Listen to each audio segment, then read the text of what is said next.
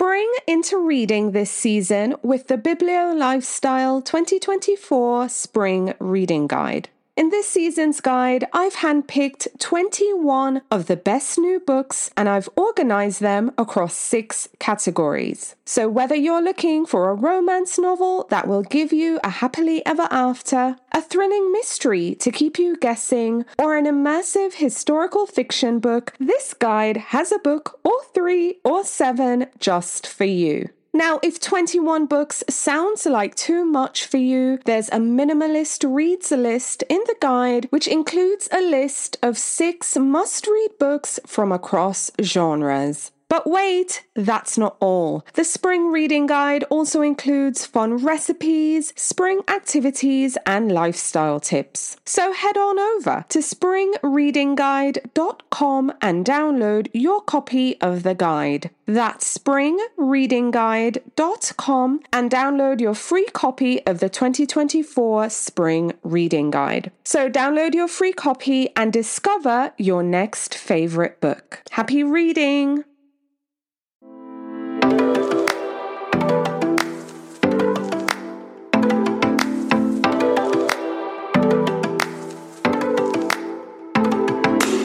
Hello, I'm Victoria from Biblio Lifestyle, and you're listening to the Reader's Couch podcast, the show that will help you bridge the gap between living a full and busy life to one where you're reading, learning new things, and having fun. Today on the couch, I'm so excited to welcome author Pim Wangtechawat to talk about her debut novel, The Moon Represents My Heart. The Moon Represents My Heart follows a Chinese-British family of time travelers as they seek connections over borders and time. In the novel, we see 2 lovers who are divided by time and 2 siblings who must piece together what remains of their family when their time-traveling parents go missing. Now, in this episode, Pim and I talk about her debut novel, the news of it being adapted for screen. We talk about her history with fan fiction, and Pim also shares some great book recommendations with us. Now, readers, unfortunately, when I was conducting this interview, Pim was traveling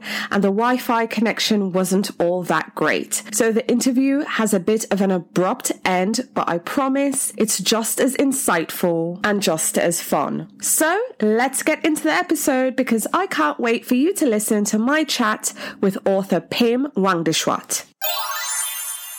Hi there, could you do me a favour really quick? Would you pretty please subscribe to the show, leave me a 5-star rating if you like it, and share an episode or 2 with your bookish friends? Better yet, if you could drop a link to the show or to your favourite episode in your book club or bookish group chat, that works too. I promise, it only takes a few seconds, it really helps the show, plus I'll be incredibly grateful for it. So thanks in advance, and now on to the episode.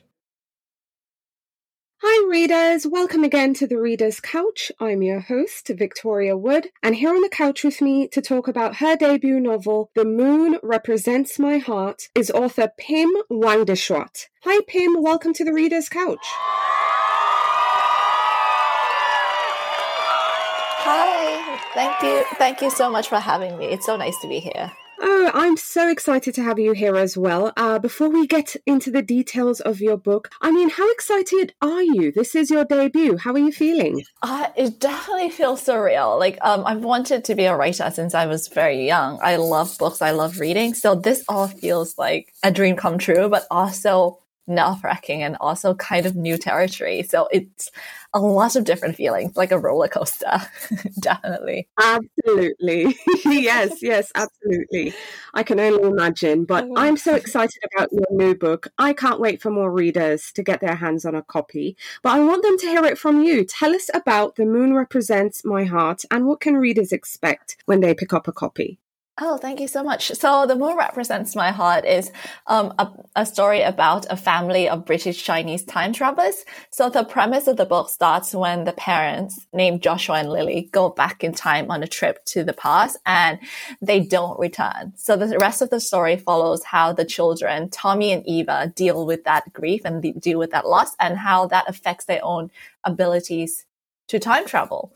And a parallel story to this is also the book also follows the story of the father as he moves from Hong Kong to England, and how he meets his wife and they fall in love and they form a family. So I always pitch this book as the time traveler's wife meets the Joy Luck Club. I think that's a hook that people can understand. So yeah, so if you like time travel stories, or even if you're not because this book is not very sci-fi at all, but if you love time travel, or if you love stories about family, about relationships and characters, this is I hope you'll enjoy this book. Right, absolutely. Well, I adored this book. Again, can't wait for readers to get their hands on a copy so we can discuss it even more. But I want us to touch on the characters a bit. So let's start with Joshua. I thought Joshua's story was just incredibly compelling. I loved how we saw his story, his childhood in Hong Kong, which was a very classist society. Yes. And then him moving to London, and he was just so determined to do well. And of course, he meets and falls in love with Lily there. But I want you to share with our listeners a bit more about Joshua's backstory, because I thought it was, again, just really compelling, really well done, just really captivating. I loved it. Oh, thank you so much. It's really kind. That makes me so happy to hear, because the Joshua chapters are some of my favorite ever to write. And for those who haven't read the book yet, so Joshua grows up in Hong Kong, and he grows up in this very specific location called the Kowloon War City, which doesn't exist anymore. So it's this building, like on top of buildings, this space where there's the British didn't have any jurisdiction and the Chinese government didn't have any jurisdiction. So this place is renowned for like crime and drugs and prostitution. That's the stereotypes associated with this community. But actually, there's so much more to the story than what we know. So Joshua grows up in this wall city, and he begins to discover his time traveling abilities, and that leads him to moving to England. And Joshua's story, I love that you find it well written. It's because a lot of Joshua is based on my dad's experiences and my grandfather's experiences. So my dad grew up in Hong Kong since he was 7 years old, and he did have the opportunity to go inside the Kowloon War City when he was a teenager. When he was in his early 20s, sorry. So a lot of that experience is based on my dad's past, and my grandfather was also born. He was born in China, but he immigrated to Thailand in his 20s. And I had the experience of living in London as well, moving from Thailand to the West. So a lot of Joshua's characters is all about family history, like meshed together. And I also had a really good time writing the love story between Joshua and Lily, because I felt like so much of Joshua is based on my grandfather, as I mentioned. And in real life, my grandparents didn't have that loving, super supportive marriage. So I felt like I wanted to give them what they didn't have in the books through the love story. Right. Absolutely. I love hearing that. It's rooted in your family story as well. But tell us about Lily. Tell us a bit about Lily and her backstory.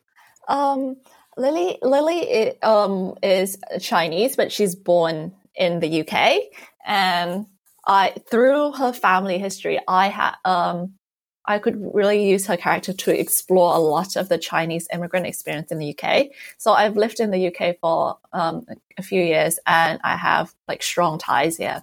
So I've always been a student of history. I've always been fascinated by history, but like so much of the history that we learned growing up, a lot of the history is very often told through the white lens, and stories about people of color aren't very told or aren't very well known. So through the writing of Lily's character, I had the chance to explore classism as well, and her family history, which is very much tied to the Chinese immigrant experience in the UK. I got to research the old Chinatown in the London East End. I also had the opportunity to research the oldest Chinatown in England, which is in Liverpool. And I got to research about the history of Chinese sailors in World War II and also what it was like for those sailors after the war ended as well. So for me, writing Lily, it was not just this female character that's based in so much on my own struggles with being a woman, but also based on real tangible history. Yeah, so that was a privilege to write. Yeah, it's just amazing. I love that you're giving voice to these stories of so many. I was also fascinated with the siblings, Tommy and Eva. I adored them. It was just so great reading about the siblings. Tell me about Tommy and Eva and the backstory for both of them. So Tommy and Eva are twins in the book, and a lot of those two characters are based on myself and my brother. I don't have a twin, but I have a younger brother, and we're very close, so we're like best friends. And I wanted to show the differences between Tommy and Eva and how differently they deal with the loss of their parents as well, because I feel like grief comes in many forms and we confront it in different ways, or we choose not to confront it in different ways. So I wanted to have not one but two characters going through the same thing, so readers can relate or can see themselves in both experiences. And a lot of the dynamics between Tommy and Eva, again, are based on me and my brother with a little like added drama. And a lot of the relationship between the children and the parents are based on my relationship with my dad and my mom, and also my brother's relationship with my dad and my mom. So what's fun about, maybe fun is not the right word, but maybe what was interesting about writing Tommy and Eva is that it's like my own history and my own experiences, but also there's something else added to it. And I got to explore other things that maybe I didn't get to explore as well through these characters. So yeah. Oh, that's awesome. I mean, I really enjoyed this one again. Loved seeing the sibling relationship with Tommy and Eva. They spiral, they kind of, separate. They grow apart, but then they come back, and find their way back to each other. Yes. It came full circle for me. And I really, really enjoyed it. But also, there's just some amazing news about The Moon Represents My Heart. Not only is it such a beautiful novel that we have in our hands that we can read, but also you have TV news, television news. The rights were sold for your book. I mean, how excited are you? Netflix and actress Gemma Chan. I mean, so exciting. Yeah.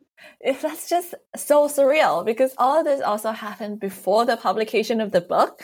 So it's very hard to wrap my head around. And well, right now we're in development. So it's definitely a very interesting experience, because you find yourself kind of like, your book getting optioned is always seen as, the cherry on top. And sometimes when books get optioned, they just sit there for a long time and nothing happens. But now that we're sort of developing it, it's sort of like, you're like kind of like on edge. Cause like you kind of want to see it happen, but you also kind of like, let's like save ourselves and just like pace this. But it's definitely been an interesting experience. But what I find encouraging about that is that it's very reassuring that there have been other people who've read the book and resonated with it so much to this extent. So that's, as an author, that just makes me so happy. So I think that's the main takeaway. Absolutely. I think it's just an amazing story, not just your book, but its trajectory so far. And really excited to see where all of this goes.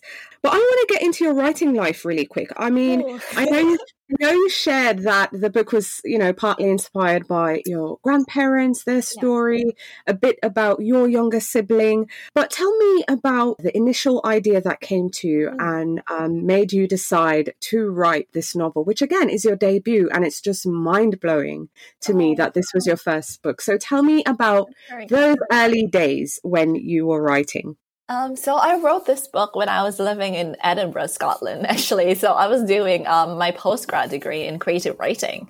And because I've always wanted to write a novel, I didn't know how to start. So I thought, okay, I have this opportunity, like, let me try and, make something happen. So as part of our first, I think one of our first classes, my lecturer gave us like an assignment.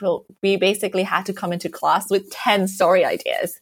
And this was one of them. And it was just a lot. The other story ideas were like something like other silly things like pirates. They were like, I don't know what was happening in those other story ideas. But this one came about because I was going through a period in my life where I found myself thinking about my own history a lot and thinking about past relationships and people I've lost, and not necessarily through death, but just like people going in and out of your life. And my grandfather also passed a few years before I started writing this book as well. So I was thinking of all of that, and I was thinking a lot about what made me who I am, and why do I make certain decisions that I make. And I felt myself going back to my own relationship with my father a lot, and by extension, his relationship with his father. So I was at the point where I felt myself ruminating about my past a lot, to the point that I felt like, oh, how do I find a way to move forward? And that just sort of gave me the idea of like, what would happen if someone were to become addicted to traveling back in time? And that just gave me the idea for Tommy's character, who in the book, if you haven't read it, he gets kind of addicted to going back to the past a lot and staying in the past instead of finding a life in the present. So that gave me the initial idea, and the story of the family just expanded from that point. Right. Okay. How long did it take for you to write the book, start to finish? Start to finish, I think it was like a year and a bit. I think for the first draft, it took me like a year, and like including edits, it's like a year and a half. Yeah. What would you say is the most difficult part of your creative process? Like, what do you struggle with the most? I think for me, what I struggle with the most is was definitely finishing the first draft. I've never finished a long form, like a lengthy project before. I think the only thing I've ever finished was a fanfic. So I wrote fan fiction for a while. And I think the longest story I've ever written was like a fanfic. And so that's the only long thing I've ever finished. So definitely finishing the first draft was a challenge. And also being disciplined enough to sit down and actually write. And also a lot of the later chapters, especially the Tommy chapters in the end, when he sort of like spirals a bit, when, not to provide any spoilers, but when things start to go wrong, those chapters were super hard to write, because I struggle with kind of like finding balance between the tragedy of it and kind of like keeping it still like accessible for readers to read. So yes, those are definitely the hardest parts. So I'm really curious about your fanfic life. You mentioned writing some fanfics. So tell me some of the fanfiction rabbit holes you've been down. Oh, I used to live in like fanfiction.net and Tumblr and AO3 Archive of Our Own. So when I was younger, it's definitely like fandoms like Harry Potter, like most people read, and then it kind of like changed into like Star Wars and Marvel, and but I always a little bit of the Chronicles of Narnia as well.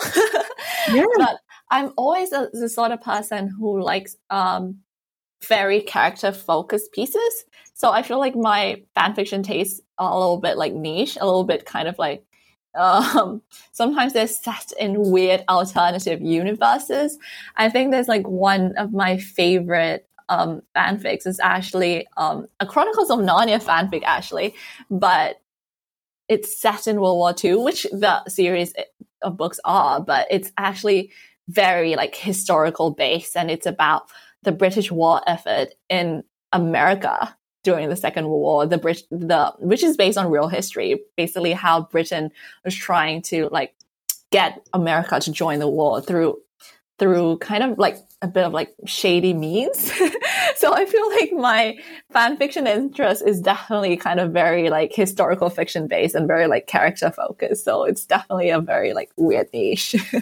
Yeah, no worries. I'm sure there's a listener here, whether it's Marvel, whether it's Narnia, any of those fandoms, I'm sure someone can relate, because who doesn't love a good fan fiction? I know I do. Yes.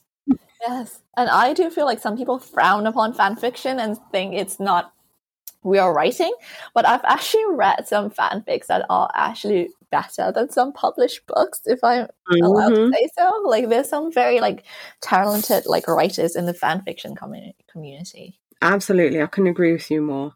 So, kind of looking back, Pim, you have now published your debut novel. But looking back, if you could tell your younger writing self anything, what would you tell her? Oh, maybe be yourself, or like tell the stories that you know, or there's no shame in your own stories and your own feelings. Because I think when I was growing up, there wasn't a lot of, because of the books that were available and the movies that were available, I was consuming stories that were very specific, if that makes sense. It's very, like, I felt like if I didn't have stories similar to those stories, or if I wasn't a certain type of writer, no one would want to read or want to hear what I have to say, or my life or my experiences don't hold a lot of weight.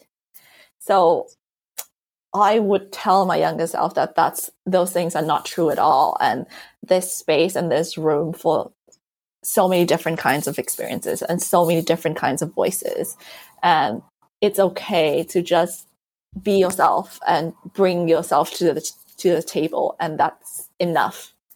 Absolutely. We are enough. Our stories don't have to be the same. I'm just so happy we're in a time and place where we are celebrating individuality. We are embracing differences, because I think that's what makes us who we are. Yes, definitely. Absolutely. So I don't want to be too greedy now, Pim, but are you working on any other projects, any other books? What are you doing? What are you working on? I'm actually working on my second book right now.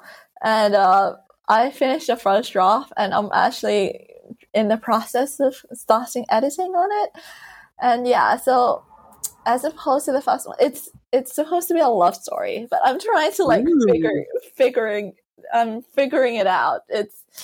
I shouldn't say this, but I think it's a bit of a mess. So so it definitely needs like work. But I hope people will enjoy it when I finally get it into better shape. Yes, absolutely. It's early days yet, but at least now we know there is a book on the way. You're working on something, and that's exciting. It's amazing. So I'm really happy we have something to look forward to. So Thank you. Yeah, that's fun. All right, Pim, I want to get into your reading life, because I know we're here to talk about The Moon Represents My Heart, but readers want to know what you're reading. So share with our listeners the last book or books that you finished reading that you'd now recommend. So I finished I just finished like 3 great books. So one is Yellowface by Rebecca Kwong. I think this one doesn't need much like introduction, because I think lots of people know about it and know what it's about. So I finished it in a day. So I would definitely recommend like people reading it. It's definitely a very illuminating read, and it's more layered than I thought it would be. So definitely, I would recommend reading it the week of your publication, because I think she called it like a horror story about the publishing industry. So maybe if you're in the publishing industry, maybe time the read well. The second book is Okay, readers, unfortunately, this is where Pim and I lost connection. When we did this interview, Pim was traveling, and unfortunately, the Wi-Fi was not reliable. However, during the interview, I was making notes, and the books she read and loved and would now recommend are Yellowface by R.F. Kuang, Crying in H-Mart by Michelle Zauner, and Small Joys by Elvin James Mensah. Fun fact, I did an interview with Elvin, the author of Small Joys, so if you go back to episode 97, you can listen to that interview there as well. And then the books that Pim was looking forward to reading in the year ahead are A Portrait of a Thief by Grace D. Lee, The Revels by Stacey Thomas, and All Missing Hearts by Celeste Ng. So unfortunately, I know it's an abrupt end, but that's it for today's author interview. I hope you'll give this book a go. I really enjoyed it. And again, it's entitled The Moon Represents My Heart by Pim Wangtechawat.